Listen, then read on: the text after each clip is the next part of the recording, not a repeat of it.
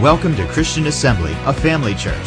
Since 1930, we've been serving the communities of Western Pennsylvania, Ohio, and West Virginia with the good news of Jesus Christ. With over 40 years of Bible teaching and ministry experience, Pastor Bill brings faith-filled revelation from God's Word.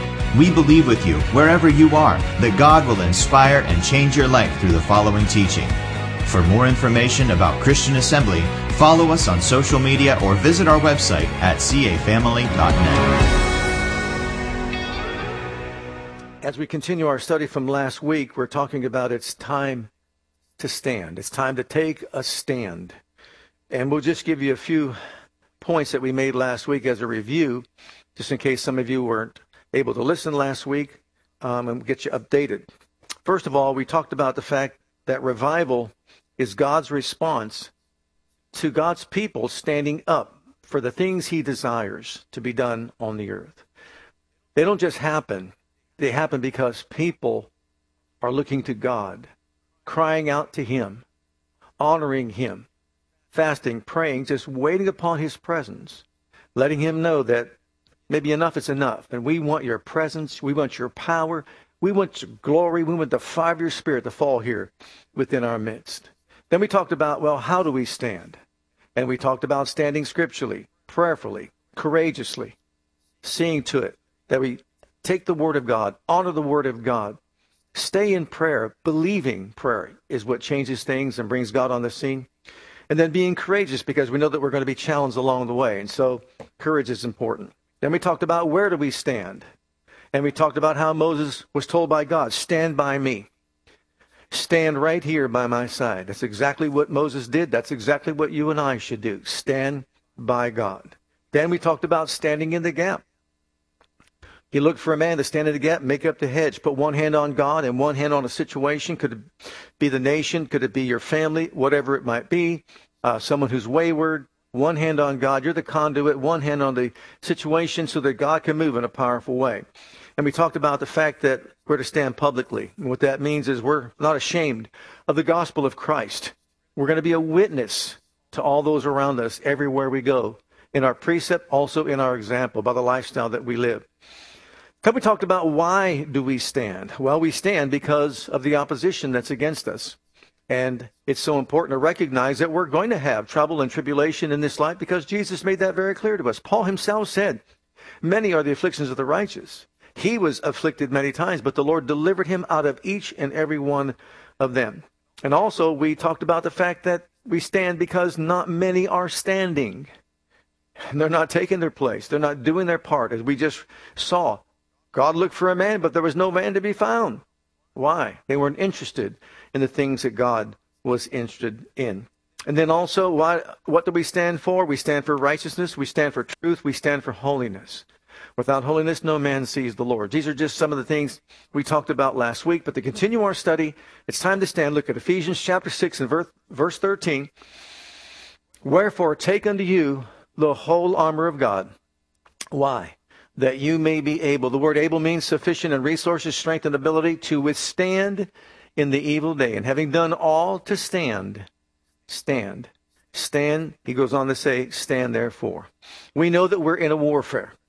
But it's not a warfare with flesh and blood. And the weapons of our warfare are not carnal. No, we're not in a warfare with politicians or terrorists or abortion clinics or anyone else on this earth. Our battle is not with physical things, but spiritual things. In other words, if we were to take back the curtain and peel it back and see beyond this realm to the spiritual realm, then we would really understand what our warfare is all about. It's against these evil forces of darkness that are really aimed at destroying the work of God, destroying the people of God here upon the earth. And the thing is, the only agency on this planet that's capable of destroying the works of the devil and overcoming these things is the church that's been anointed and empowered by the Lord Jesus Christ himself to use his name to do what? Wreak havoc with the kingdom of darkness. Matter of fact, he said the first thing in my name I want you to do, cast out devils. So he's looking for people that will stand for him. For people that will stand against the forces of evil. He's looking for those that will stand before his presence and stand upon his word and be empowered by his Spirit to accomplish the purpose of his will here upon this earth. And if we will do that, I believe He'll enable us to transact business for Him here upon this earth and carry out our life mission and see to it that we succeed in doing all that He has called us to do. He's looking for those who really have a desire for the fire of God to fall and for the glory to manifest. As a matter of fact, in 2 Chronicles, let's take a look at chapter 7 and verse 1. This is after the dedicatory prayer that was prayed after the temple was built. Now, when Solomon had made an end of praying, notice, he made an end of praying. The fire came down from heaven, consumed the burnt offering and the sacrifices, and the glory of the Lord had filled the house of God. And the priest could not stand to minister, to enter the house of the Lord, because of the glory of the Lord that filled the Lord's house.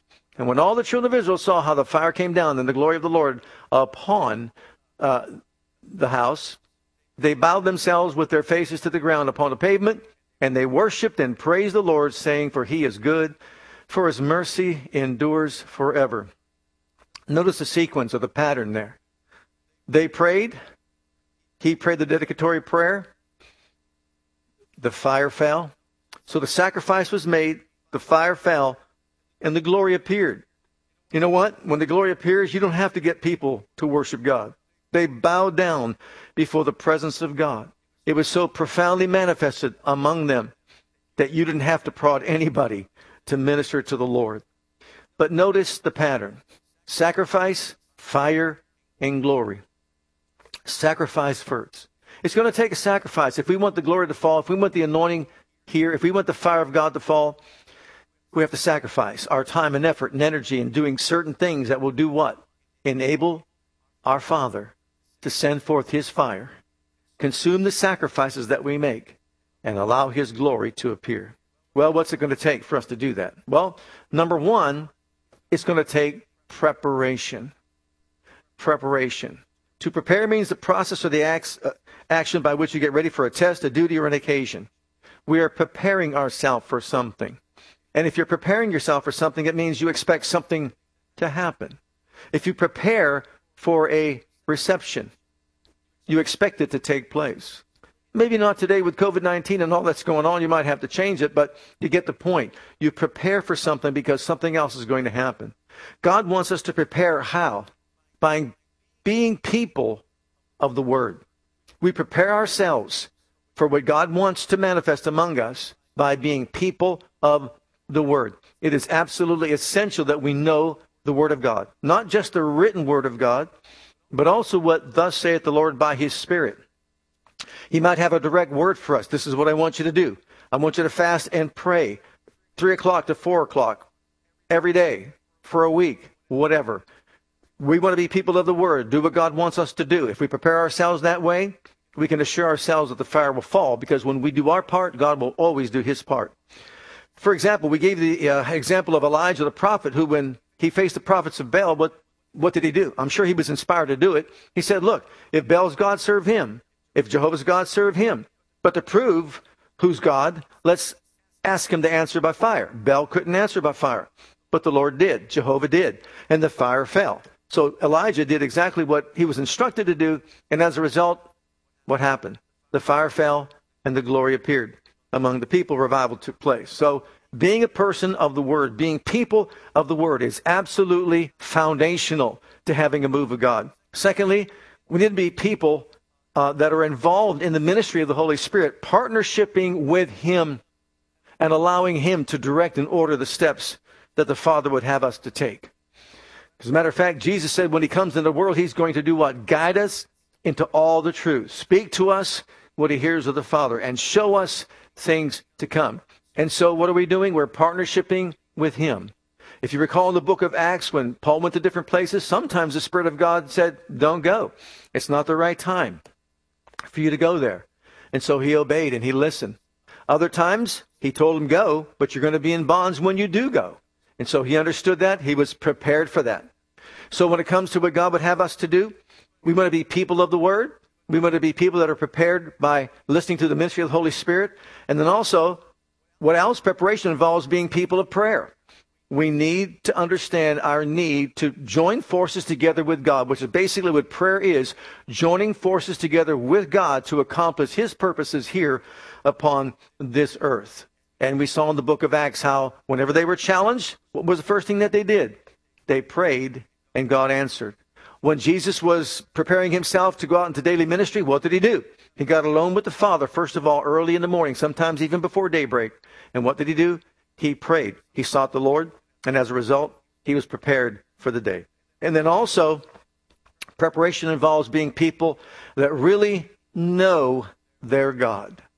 Oh, how important is it for us to really know him intimately, personally, and have that kind of a relationship with him. As a matter of fact, Daniel chapter 11, verse 32 makes it very clear to us that when people know their God, they can look forward to great things happening. Let's read it. And such as do wickedly against the covenant shall he corrupt by flatteries, but the people that do know their God shall be strong and do exploits. Notice that. And of course, we're talking about not just a surface knowledge, but truly know and understand the very heart of God. Jesus said it this way: eternal life is all about knowing God the Father and the Lord Jesus Christ himself. So we want to know him more and more. We want to know him intimately and know him better. And as we do so, we're better prepared to be in a position to cooperate with him to see to it that his fire falls in our midst as a church body and also in our own homes. Now, what else will it take for us in order to have the fire fall? Determination. Being determined. Remember, he said, having done all to stand. Doesn't that remind you of some of these entrepreneurs that were trying to come up with certain ideas for different things, and it took them try after try after try after try after try, and they failed and they failed and they failed and they failed? Well, why did they continue on? They were determined. It can work. It will work. I'll never forget the story of Lucille Ball when she was told, in case you don't know who she is, I might be dating myself, you know, the funny woman of comedy, the I Love Lucy show.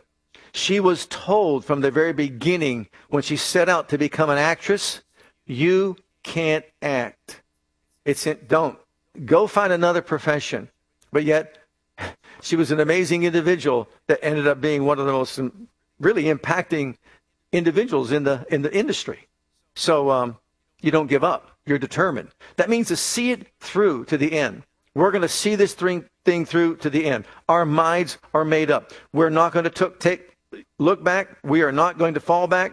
We are not going to quit because we believe in going forward and accomplishing the purpose of God's will. So it's important that we recognize that this is the same characteristic that Jesus maintained when he was here upon this earth. What did he do? He set his face like a flint to go to Jerusalem, and there wasn't anything that was going to stop him along the way. And that's how we need to be. Determination means I am going to set myself as Jesus did, and I'm going to achieve what he said I can achieve.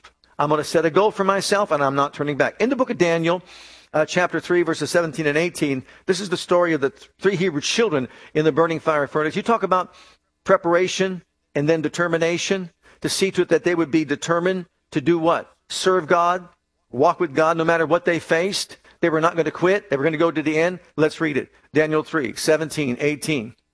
The king said, if you don't bow, you burn. And everybody else was afraid. And they all bowed, so they didn't burn. But Shadrach, Meshach, and Abednego said, we are not bending, we are not bowing, and we're not burning. O king, we'll do whatever you want us to do within reason and within the framework of the word of God and the will of God for our lives. But for us to bow to your image is wrong. We will not worship idols. Absolutely not. You can do what you want, but we will not bend, we will not bow, and we will not burn. So if it be so that you throw us into the furnace, because Nebuchadnezzar, he said, look, who's going to be the God that can deliver you out of my hand? And they said, look, our God whom we serve is able, sufficient in resources, strength, and the ability to deliver us from the burning fiery furnace. And notice this, and he will. That is confident faith. It's courage to stand there before the king with everybody else is bowing and worshiping the image. But they said, oh no, not for us. We're taking a stand. Our God can and our God will deliver us out of thine hand, O king. But if not, means if you don't throw us into the furnace, be it known unto thee, O king, we're still not going to bow down. We will not serve your gods nor worship the golden image which thou hast set up. We absolutely will not do it. So, why were they so determined? Because they were prepared. Why were they so headstrong? Because they were prepared.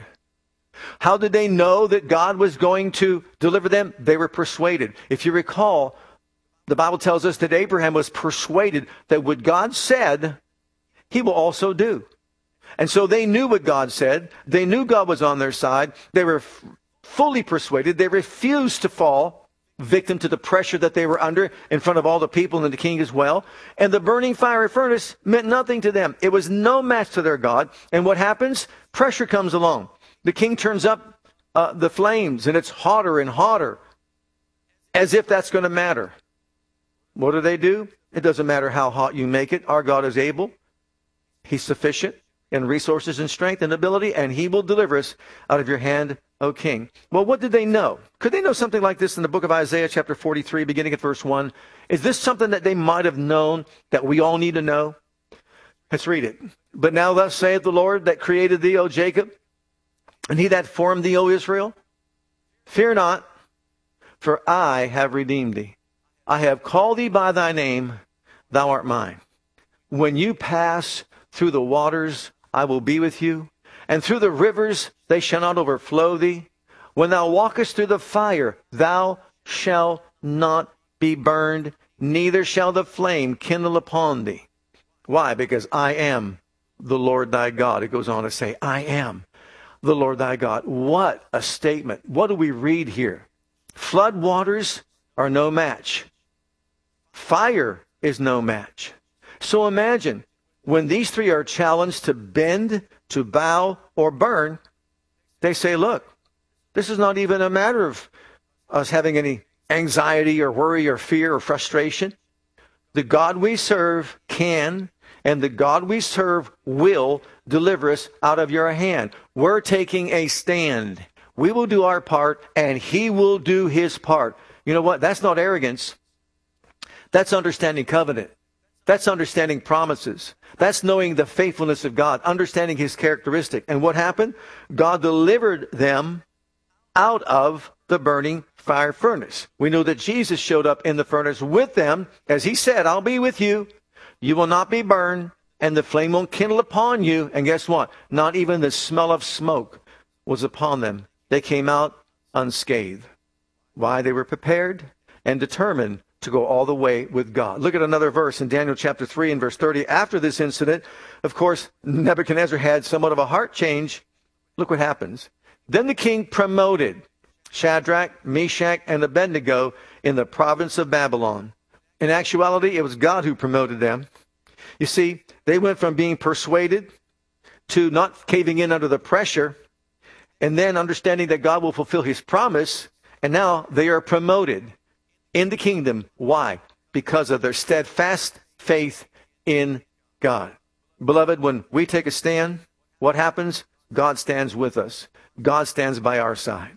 So whatever it is that we're going through in our society today, it's important that we as believers, knowing as the church we have the power and authority over all the powers of darkness, must take a stand. This is a spiritual warfare that we're engaged in, not a natural one.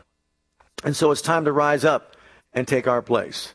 And also, when it comes to determination, think about Jesus. Jesus was prepared, and so he went to the rock in the garden. He knew the sacrifice he would have to make. He is there, prepared and determined to go all the way through. When he's challenged, he says, look, Father, if there's another way, I'd like to know what it is. But obviously there's not another way, so not my will be done, but your will be done. And there he was, determined to go all the way to Calvary and redeem us from our fallen state. But there in that garden, he's in prayer. So what does that tell us? If the Son of God had to be in prayer himself in order to fulfill the will the Father had for his life, ought we not to do the same? But there he was at the rock in the garden, sweating as if it were drops of blood. That's how intense it was. But praise God, when he emerged from that rock in the garden, he did so victoriously. He set the tone for what was about to take place.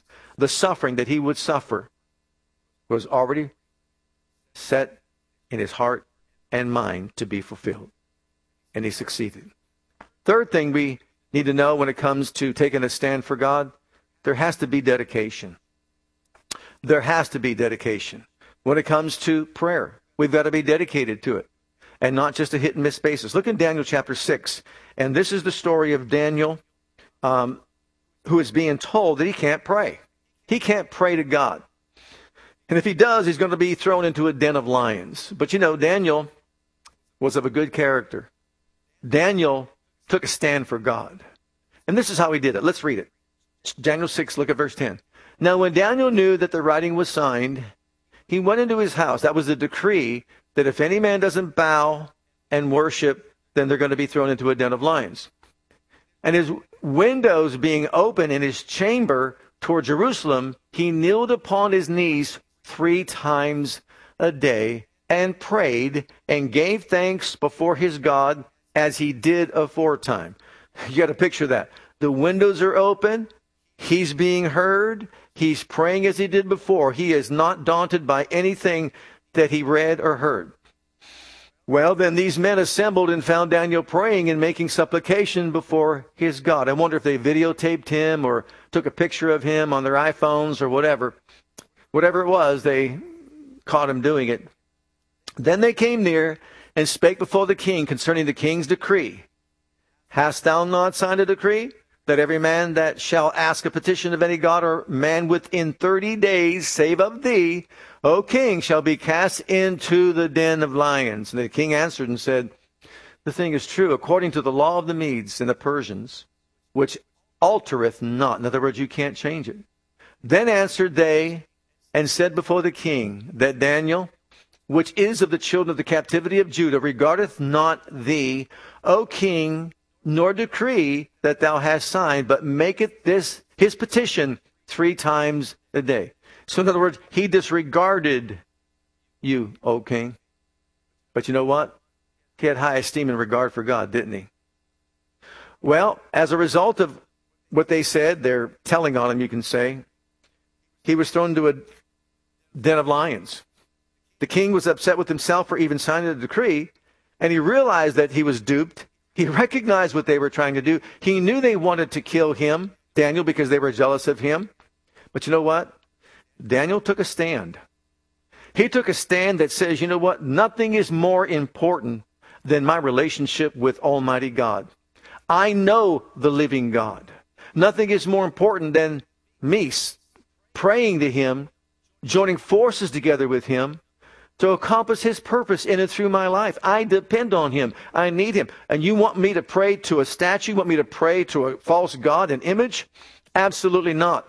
It doesn't matter what the decree is. I've got the Word of God. And that's the highest decree in my life. Of course, as a result, he was thrown into the den of lions. Why? Well, because it was a law. And the king couldn't change it. And what happened in the morning was this. The king goes, this king did not sleep all night long, but he goes running to where Daniel was. And he hollers out, Daniel, was your God able to save you? And of course, Daniel responded to him and he heard him. Yes, the Lord sent his angel to shut the mouth of the lion and preserve me alive. And of course, the king was very, very happy about that. But once again, we see something happening. Someone takes a stand for God, for what is righteous, for what is truth, and what is holy. And what happens? God shows up. Now, you could say that wasn't fire or that wasn't glory, but it was an angel to shut the mouth of the lion. Isn't that what we were looking for? Isn't that what he was looking for? Absolutely. Number 2, purity. Look at Daniel chapter 1 and verse 8. Dedication to prayer. Dedication to purity. But Daniel purposed in his heart that he would not defile himself with a portion of the king's meat, nor with the wine which he drank. Therefore he requested of the prince of the eunuchs that he might not defile himself. What a commitment. He was dedicated to living a life of purity before God. He wasn't going to defile himself with anything that God says would defile his very life.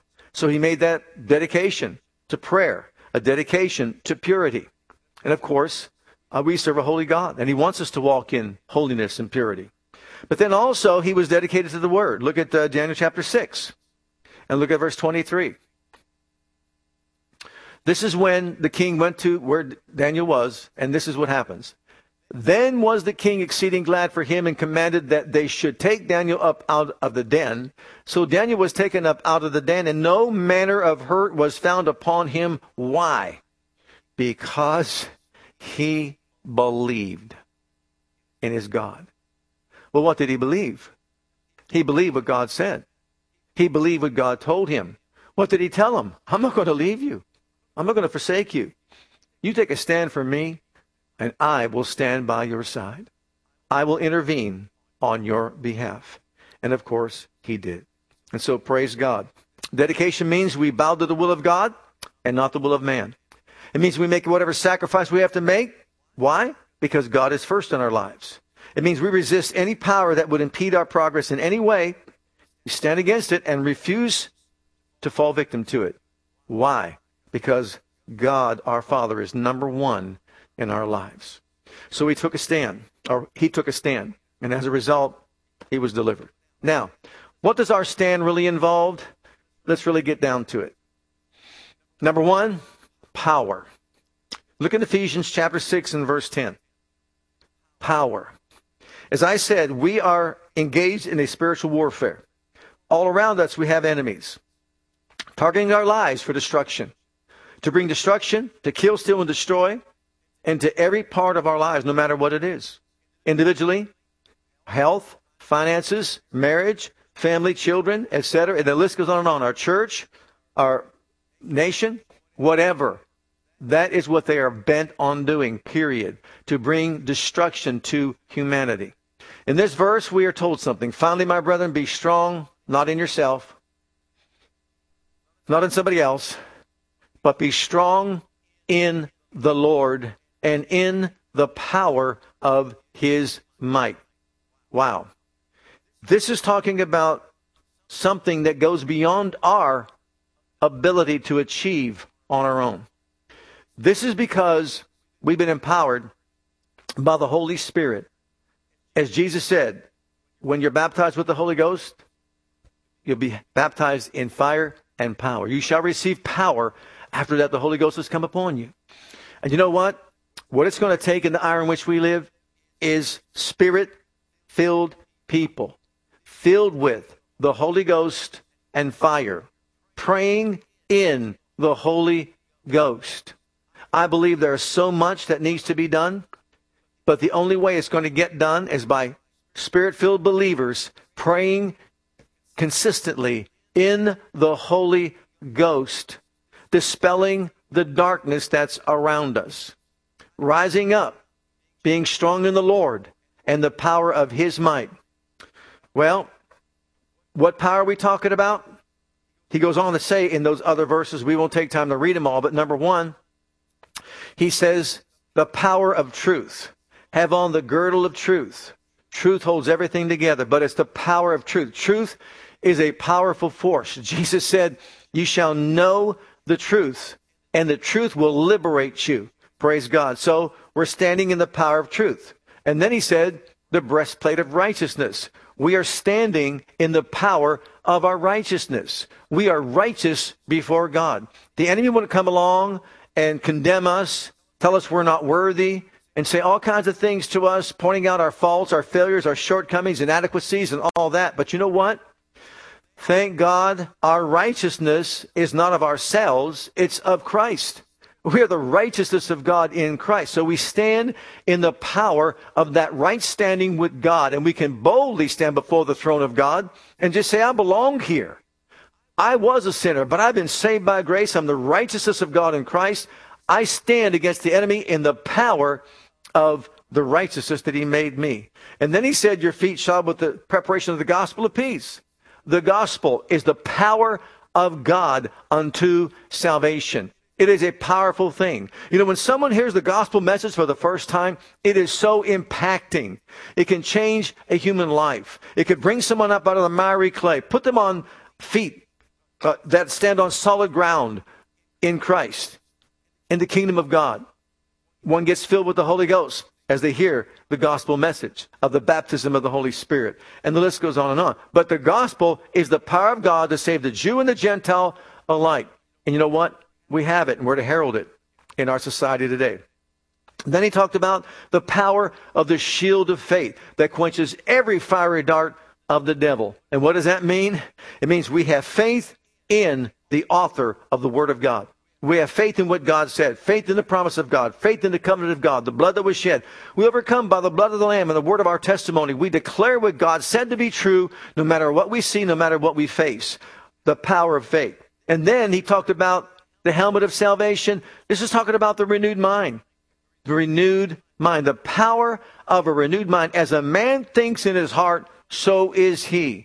Our minds are renewed to think the way God wants us to think. Why? His thoughts are higher than our thoughts. His ways are higher than our ways. The way he thinks and his ways are so much higher than ours, as high as the heaven is above the earth. And that's a long ways up. So his thoughts and ways are higher than ours.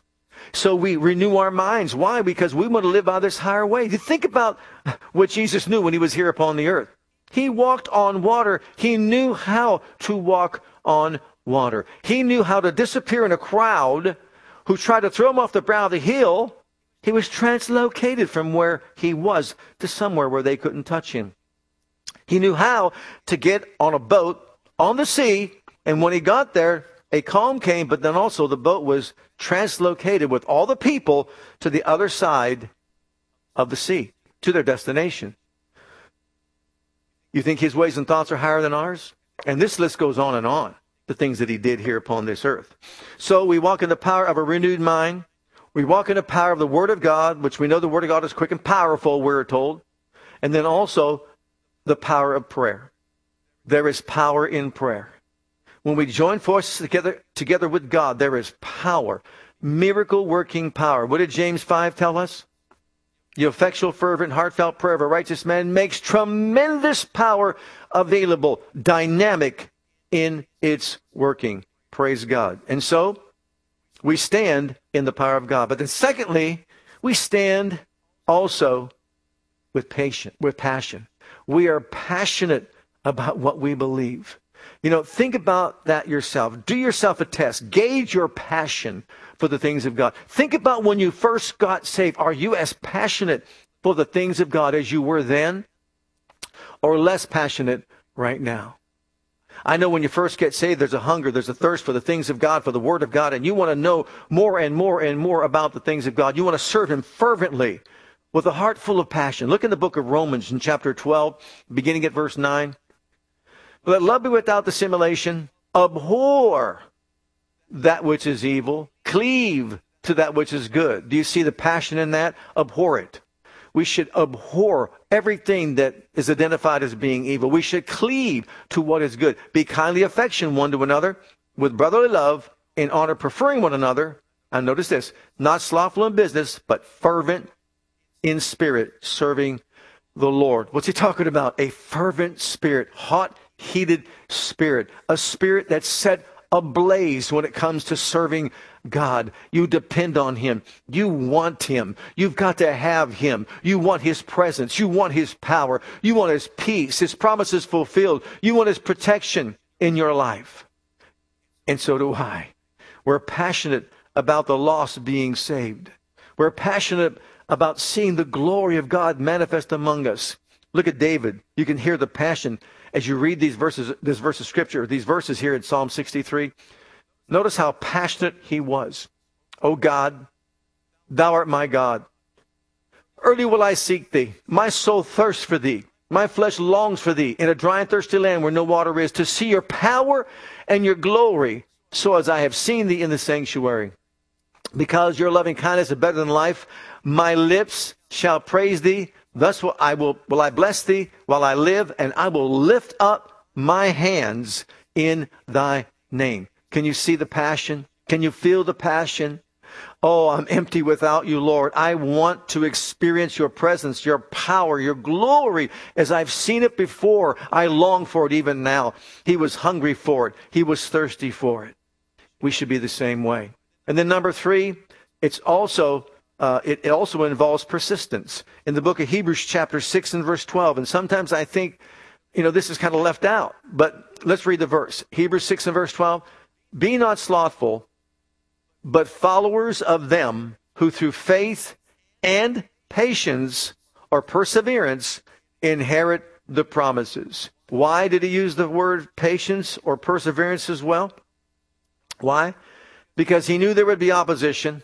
He knew that things would not be automatic or instant. He knew we would have to persevere to get to the place of victory that we're longing for. Whatever it is that we're looking for. We don't give up. We don't faint. We don't lose heart just because it doesn't materialize instantly. Whatever it is we're looking for, the fire of God to fall, the glory of God to manifest, the healing in our bodies, the deliverance for our souls from whatever might come against us in this life, God wants us to be full of power, passion, and persistence. In Luke 18, verse 1, here we get a hint of it. Look at what it says. And he spake a parable unto them to this end, that men ought always to pray and not to faint. Which means what? There can be a tendency or a temptation to faint. It means don't faint, don't cave in, don't give up, don't lose heart, don't look back, don't go back, but press on all the way to victory. Yes, it's going to take both faith and patience to inherit the promises of God and to have it fulfilled in our lives. So, what are we to do? We're to watch and pray. We're to guard our heart, separate from evil and every evil way, and also never ever give up, but stand strong under the pressure that will come against us in this life, no matter what it is that we're going through.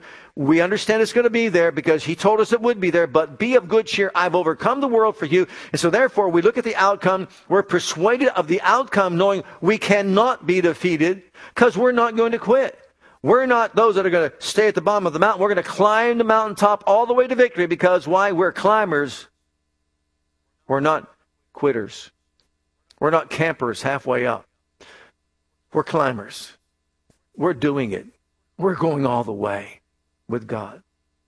Well, what are we going to stand against? What about the flood of worldliness that's taking place in our society today? And what about also within the church today? I know that people want to invite people to come to be entertained in church, but you know what? I am so much more convicted even at this moment right now. What we need is not entertainment in our churches. We need the power and the glory and the majesty and the presence of the living God to bring conviction upon the souls of people that are out there in the world, letting them know that Jesus is coming soon and it's time to get ready and not delay. Get ready. You've got a life to live, yes, but you know what? He's coming soon and we should be doing something for him in our service to the Lord for all that he did for us upon Calvary. And then, what else? We stand up for what is right, even when it may seem to be not very popular. You take a stand, praise God. It may not look popular. You may not look popular, but you're taking a stand. Why? Because you serve a holy God.